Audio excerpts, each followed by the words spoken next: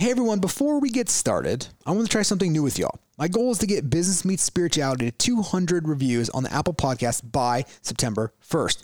We're currently sitting at 101 reviews. We need 99 more reviews, and I know we can do this. Our community is so much larger than this. We should be way over 1,000 reviews right now, but let's get to 200. But I also want you to understand why this is really important to us. Getting more reviews and the speed of reviews that you get is of paramount importance to getting more people to discover your podcast on Apple Podcast. It is really the number one way to do it. So from getting us to 101 to 200, we're not just getting 99 more reviews. We're opening up the podcast to thousands of more people who didn't know about the show before, but now because of these extra reviews, people will know about the show. It is the best way to grow a community around a podcast. So thank you. And why is this number important? Because this is a message in a movement that I believe can positively impact the way we interact with each other, our businesses, employees, our families, ourselves, and the world at large. We can be whole and complete inside, no matter what is going on externally. We can be wildly successful and have inner peace. I want to help show people the way. Now, if we hit our goal, I'm going to host a Zoom coffee chat for all of our listeners. It'll be a great way to meet each other on Business Meets Spirituality community, as well as for you to meet you and I and can answer questions about spirituality, entrepreneurship, health, wealth, leadership, creating impact, etc. Whatever we want to discuss, it'll be open chat. Now, or after the show, head to Apple Podcast app and give Business Meets Spirituality a reviews. Thanks in advance, everybody. And now, on to the show. Hey everybody, I'm Adam Hergenrother. This is Business Meets Spirituality. We believe in personal growth through business success. I am joined by my chief of staff, Hallie. Hallie, it's the afternoon and I am fired up and talking really fast. I just noticed how fast I'm talking right now. So that seems normal to me though. Does it? Okay. Yeah. I was trying to I'm like, wow, am I really this loud right now? Yes. Okay, sorry. You were like right before you turned up the volume and you were like, but you're going to start yelling, so turn it back down. Yeah. No. Today we're super excited about this conversation. This is to kind of paint the picture of where real estate's going in the future for agents and consumers. So regardless of what side of the fence you're on. And we just want to talk a lot about real estate teams, expansion teams, real estate platforms, and how they service the clients. So regardless, again, if you're a client listening to this and just interested in where the real estate's going, or to other people that are in real estate and to where real estate is going itself, you guys will have some interest in this. So one of the reasons why we did this is we wrote an article for Inman that laid out kind of our predictions of where real estate was going. And we laid it out in the way of like, why are all these big, massive teams joining other teams, and really kind of starting off by defining, what are all these different names in there? Because if you're a consumer, sometimes we hear like, what's a team? What's a brokerage, right? What are those type of things? Well, I think I don't necessarily know if this is true, but I mean, until I started in real estate, my general exposure to real estate was HGTV, Bravo TV shows like $1 Million Listing, which nothing wrong with those shows. They're amazing. Yeah. But they usually show a single agent doing real estate transactions, working with a client. What they don't show often, although I think there's a few who are starting to show this more often, and even just in media and all of that, are all of these massive, like, partners and engines behind this one single real estate agent who's doing the interaction with the client. There's a whole lot of other stuff going on behind the scenes, which I never knew until I got into real estate. Yeah. And real estate teams have been continuing to grow and emerge as the dominant force in the industry. It's not, I don't actually have the stat in front of me, but it's not as prevalent just to have these single agents. Yeah. Well, it's really interesting, in real estate started with the gold jacket, Century 21 back then. It was predominantly, which it still is predominantly driven by women, by the way, which is pretty cool to have an industry that's driven by women. There's more women than there are men in real estate, which is awesome. And it was all about single agents being supported from brokerages, right? And so there was and it started by having women who were essentially stay at home, which is a whole job in itself. So I don't know how they were doing too, but taking on another, almost like a part-time job. Mm-hmm. And that's how it started. And then they started going full time into it. Yes, there's flexibility into it being an agent, and then ramp up into the mid 2000s. And about 2006, when I got into it, teams, which just means, you have a lead agent and you have maybe a buyer agent and some admin kind of supporting you basically, instead of the brokerage supporting you. Mm-hmm. at that point, maybe teams are doing 30 million, 40 million. It was like the largest in the country. And then basically since over the last 14 years, teams have exploded, right? Real estate commissions have had a real tough time trying to keep up with this, of just providing and defining laws for real estate teams so that consumers understand all this. And so now we're kind of entering this whole era where, while a consumer is dealing directly with an individual agent, they then are going to be dealing with a whole suite of services that the team provides to add value directly during the transaction and throughout the whole year to the people that are doing business with them, which we'll explain in what a real estate platform is in a few minutes. Well, yeah, and I was going to say, depending on which model, yes, which I'm going to have you define in a second, depending on which model, they may be communicating with that consumer 5 years prior to their sale, yes, 5 years, and then actually, in theory, for the rest of that consumer's life, yes, offering various services along the way, or just staying in touch and providing value to them. Because one of the coolest things about real estate is the actual interaction and the closeness. And that's why most people get into it. Yeah. There's more. I was just on the air this morning on a radio show, and they were talking about it, and more people were using and asking for an agent than any other time in history right now because of how confusing things are. Yes. But what they really need too is the agent themselves are really good interacting and having the information, but they're not good on all the rest of the stuff. That's why teams were born, was because a real estate agent who's really good at interacting with a client and helping them negotiate and set pricing and set the marketing thing isn't really the best marketer, right? In terms of how it actually gets done. They may set the vision for it. They're not the best in terms of communicating directly with the client throughout the rest of the year, providing the different value. Or doing all the paperwork. Doing all the paperwork, the transaction file, it's coordinating everybody. And that's why teams are really born, is because agents woke up and started realizing, hey, I can actually create a little business here. I can actually start adding leverage in here. But the leverage is for me, but the reality is what's happening is it's actually creating a better experience for the client. Exactly. And that's what's driving all of this, is that the end consumer is getting a better experience. It'd be like, you have 50 different coffee shops in one town, or you have one coffee shop that, that's the same brand that may have 20 different brands, knowing you get the same experience with this. So we always like to look at this in terms of... Well, I was going to say, that's if it's an expansion team. Yeah. So why don't we talk about those? Let's define. But one other thing I was going to add real quick is that, I was going to say, we'll talk about that when we get into platforms. Yeah.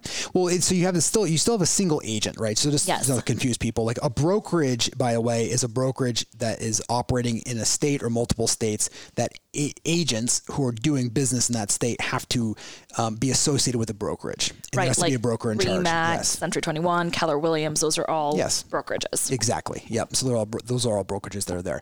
Then underneath the brokerage, you can have the single agent, which is just an agent that is dealing directly, and they're pretty much doing everything, right? And there's still some wonderful single agents that are there, but it's really grown up and started seeing this as teams. So why don't you define us to what the basic element of what a team is? I was going to say, let me have you define them. But here are the three, in our opinion, and how we like to define them. There's kind of three models of a team. One is a real estate team. The second one is an expansion team, which is becoming much more common. And then the third is a real estate platform as a service, or what we'll just call it real estate platform for short. Yeah. And so the first team, the first definition of that is basically like you have a rainmaker who you typically the person's name on the sign, name on the marketing, like Adam Hergenrother or Hallie Warner or something, like whatever that would be on there. And then they have a group. Now they probably have a couple employees, one handling like kind of a general administrative marketing. You have transaction coordination, listing management, right? Typically on that kind of that team. And then you probably have some buyer agents who are helping clients who they're getting leads in to help to show other properties that are listed, right? They're dealing directly with buyers, and you have listing agents, and they could be one of the same. They don't have to be exclusively just buyers. They can work with both buyers and sellers, but they're helping consumers as well too on your platform. So you have it's a small platform, but it's a team. Like, so an agent may be underneath the Adam Hergenrother team, and they're doing listings and they're working with Joe. And if they're working with them, then once they get the listing, they may bring it back to the team, and the team will service that listing with them as well too. Yeah, and they usually serve one market. Yes. One state. Yes. Maybe two states if they're like in a border city. Yeah. But they're serving essentially one. It's a geographic area. It's most likely probably a 30, 45 minute geographic area nationwide. And and I was going to just add that these teams can be massive. Yes. And highly, highly profitable, big sales numbers, serving one market. Yes. Or it can be a small team serving, 10 clients a year. Yes. It doesn't necessarily, although you wouldn't need a huge team if you're serving only 10 clients a year. But anyway, I think the distinguishing point is team, one market that they're serving. Exactly. And it can be a huge team. It could be kind of a mid-sized team. The size doesn't necessarily matter. It's more about their reach. Yeah, I would say on average, you're probably looking at a real estate team may have somewhere between 7 and 10 people on it.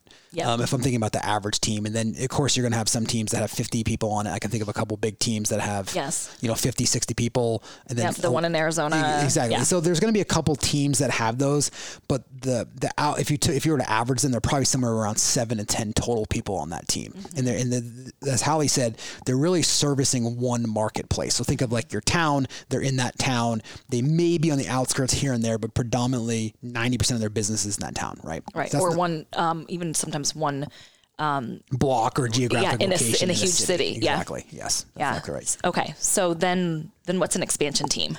So expansion team is basically where you start taking that team approach and you start expanding into another city. You start expanding into another state.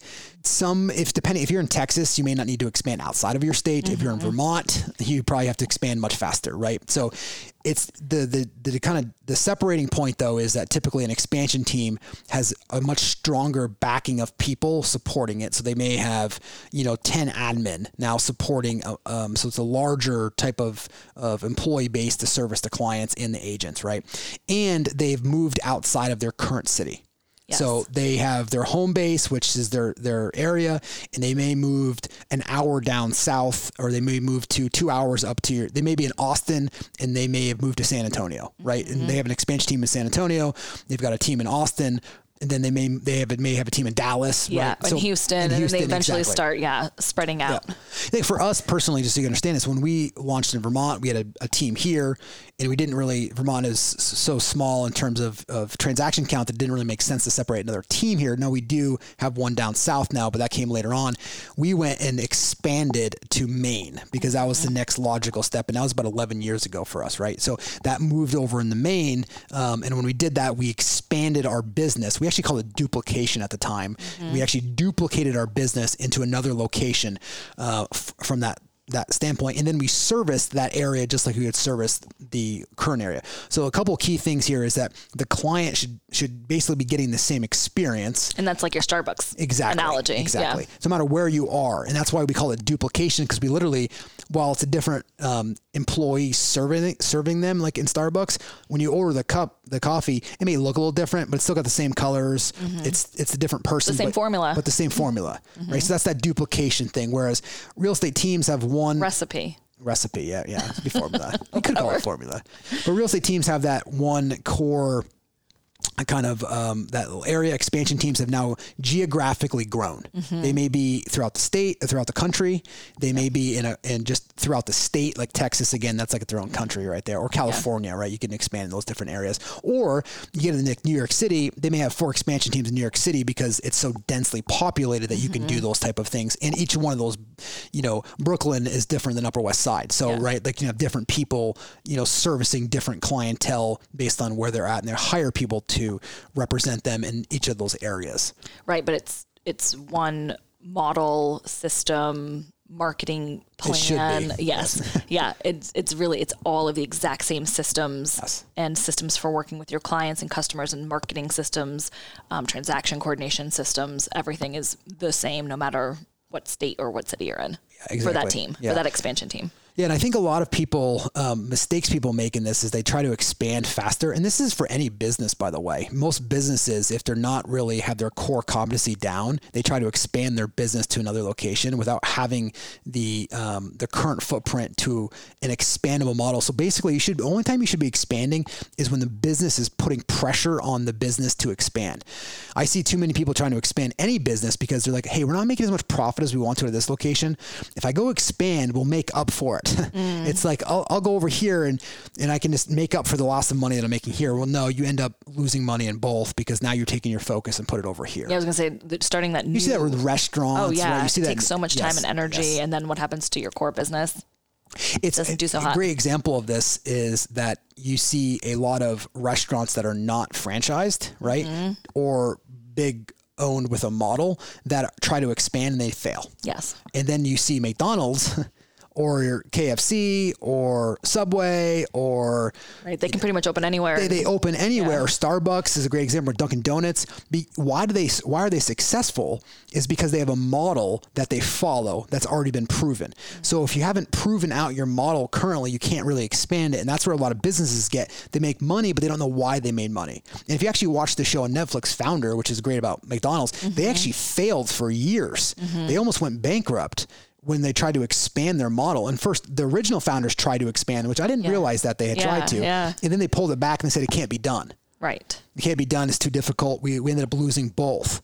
And then when Ray Kroc came involved, he tried to expand and realized that didn't work either. Well, he lost some control, or there wasn't enough quality control in place, and they weren't necessarily following the model. Exactly. They weren't following the model. They weren't following the menu model. Right. They weren't following how they made things. They were being very entrepreneurial. Exactly. Which is great to have that entrepreneurial spirit within a model. Yeah. But if you remember in the movie, like how McDonald's was run so efficiently because of the way they had set up where every single piece of equipment was in the kitchen. Yeah. Saving seconds. Exactly. Like turning around time. And so once they figured that out, and then they put quality control in there to this is only what you can do. Yeah. And so there is a control mechanism, but it works. And that's why they have successfully succeeded everywhere, right? And that's why franchises can sell for a lot of money and make a lot of money, because they're a proven model. That's where you should be having when you start to expand, is you should have a proven model that you could franchise, you could keep yourself. The options are there because the model is so proven without you being the person. Most businesses, this goes for any business, is built typically around a person, and that becomes a problem. Because when you go try to expand that business, all the admin support are supporting the one or two people, and they're supporting the inefficiencies that person brings to the organization, instead of creating and supporting a platform that then allows the organization to expand. I was going to say, you can only scale a person. Yes. So far. Yes, exactly. Really, you get a leverage for them, but really you can't scale a person. Otherwise, that person ends up having 500 jobs. Which is what Ray Kroc tried to do almost. He tried to scale his presence and try to scale that, and it didn't work because there wasn't a model. There wasn't a system. There wasn't regulation, all of those things in place. And so then he went and realized he wanted to buy the own real estate, which he started that whole thing. And then that real estate gave him the control to do a lot of the things that he wanted to do. Right. So it was the control that he got from those things. And it's the same way here. Right. So now we've kind of fast forward, and now you're kind of waking up, whether you're a consumer, you're an agent, or part of it in real estate. And you wake up and you go, well, what are these massive teams I'm seeing? Right. And this is why we started being very vocal about this, because people just kept asking, like, hey, what are, you're all over the country, you're building these things. These are no longer just teams, expansion teams, because we're beyond that, right? And that's where we define them as real estate platforms. And that's kind of that third iteration or third, and it's not, one isn't necessarily better than the other. There's just three different ways of operating. Yeah. And the third being this real estate platform. Yeah, and when you think about a real estate platform, it's consumer facing, right? That's a big thing. All of these are consumer facing, but there's a lot of real estate technology and companies that are not really consumer facing, right? Correct. So all four, individual agent, because we didn't talk too much about that, but that's pretty self-explanatory. Teams, expansion, and real estate platforms are a real estate platform, or they're all consumer facing, right? Yes. Even these real estate platforms, now the difference between real estate platforms in this way, even when Zillow first started, Zillow was consumer facing, but they didn't have the transactional component to it, right? So they provided people this service so people could find homes, information, which is consumer service, which is consumer centric, but they weren't actually closing. Now they're trying to get into that, right? They're trying to actually get into the transaction so they can actually start having agents participate in their in the closing out, because they need all of them. That's what a platform does. I feel like that's a good example, because that was consumer facing, but it wasn't also. There was no agent. They just took the lead and sold it back to an agent. Right. And a platform is all encompassing. Yeah. So if a consumer went on there and looked on Zillow and they found this home they want to do, Zillow connected them with the agent and took a fee for it. Right. And that's how that worked. And now they're just taking out and now they're trying to just figure out those whole things. Fee and that's why there's this kind of, not necessarily a race, but there is a race of this 18, 24 months disruption period that's happening in real estate, which it really hasn't disrupted yet, and it's about to. It's like bubbling right now. Real estate is bubbling. And what you're going to see emerge are these massive real estate platforms, and I think there will be a couple that emerge from this in the next kind of, say, 3 to 4 years. And what will happen is these real estate platforms, And it doesn't mean that everyone else goes away, right? So it's the people that, right, it's right. Just, no, I think what you'll end up, instead of seeing big brokerages run, you'll see big platforms run. I think that's just the big distinction for what's a platform? So these have all the same services as Expansion Team, just even more streamlined because there's more people servicing them. So instead of having one person do LM, there may be 30. And then there may be a director overseeing those 30, right? Listing managers, right? There may be 30 transaction coordinators. There may be 30 marketing people. I was going to say, don't we kind of already have that? Well, that's what I'm saying. We do. That's what it is, right? So you have all the depth of a company of this. It's basically starting to grow massive scale. And a couple other key components. So you're doing all the same services to service the client. But then what you're also doing is you're servicing the agent at a higher level as well too, including human resources. You take all the financial responsibility from all these teams away, or financial responsibility, so nobody has to worry about running the business. You now have a CFO and controllers running these things. You have a whole big marketing department. You have health insurance for your employees and for agents. You have a board of directors, right, for your leadership staff. You have productivity coaching. You have wealth management. You have nutritionists that helping your employees and your agents, and the consumers if they want to. You have, we talked about moving services. They have different levels of technology. The big technology piece is now, and the technology piece is similar to what, we were using the example for Zillow, is the technology now is consumer facing technology piece and then agent centric technology, making their lives easier by better serve the client as well too. So now that this technology is now interacting with the client on your behalf constantly. So it's like, hey, your air filters need to be checked, Hallie, because you bought a home with me. We put it in there. We check the air filters, and we know that every 6 months on average, you need to figure that out. Would you like, Alexa to order you some? So they're already staying steps ahead of people, so that these real estate platforms are providing a huge level of service to the client before the client even knows they need them. So it may be like they may know your interest rate if you provided that information, and they say, hey, guess what? We did some math for you and we figured out where rates are. Hallie, you should probably refinance your home right now, and we're offered to give you a free quote right here.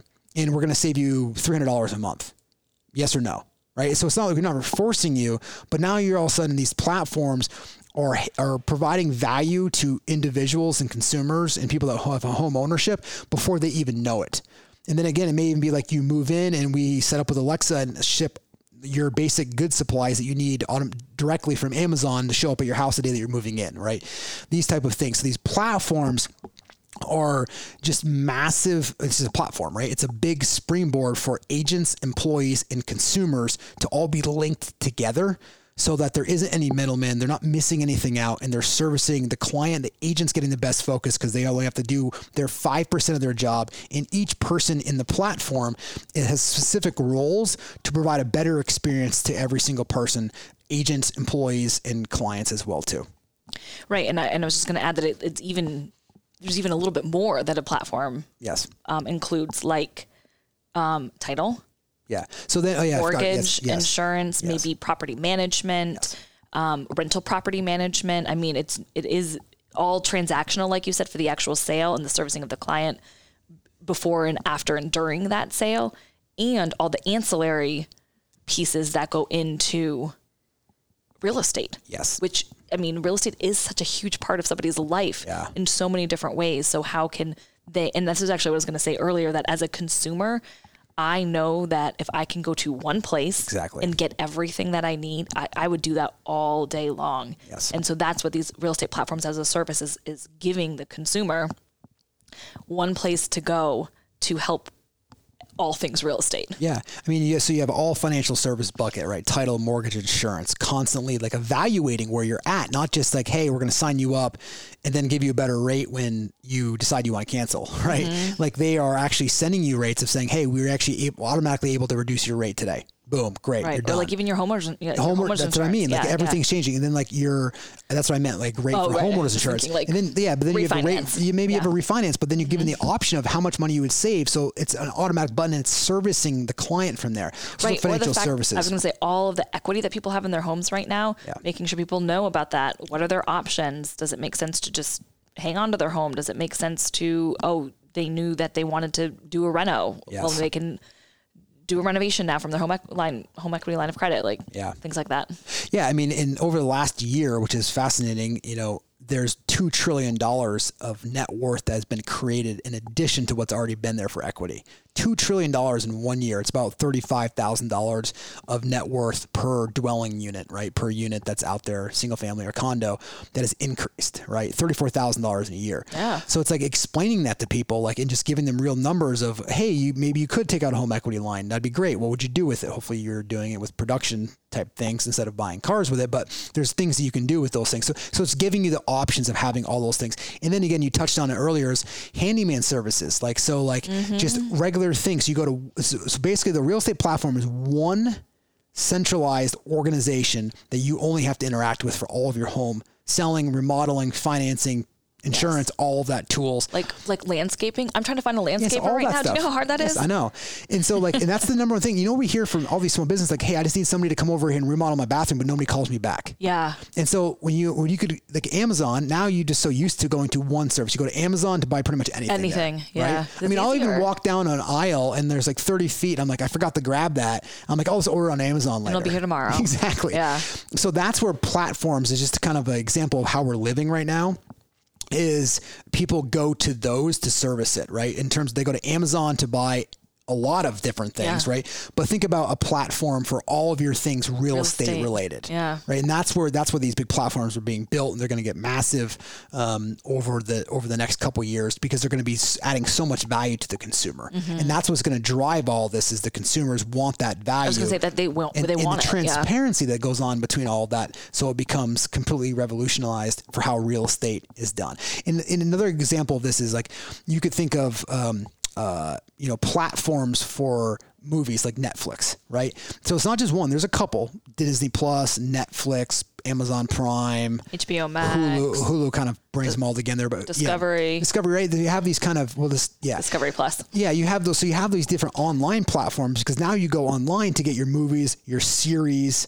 The show series, you get them to, documentaries, instead of going to different departments, it's all underneath one. Right. Like Amazon Prime. Exactly. Prime Video. Yeah. So now think about that same exact thing of just in real estate where you're going to one platform and there may be, again, like Disney Plus, there will be 5 or 6 or 7 very large platforms nationwide, and they're all going to have a little bit different way of doing things, just like Honda and Toyota, right? Mm-hmm. So it doesn't mean it's right or wrong, but that's where the industry is headed. And that's what we're really excited about because since 1960s, real estate really hasn't changed. The biggest changes happened recently with these teams.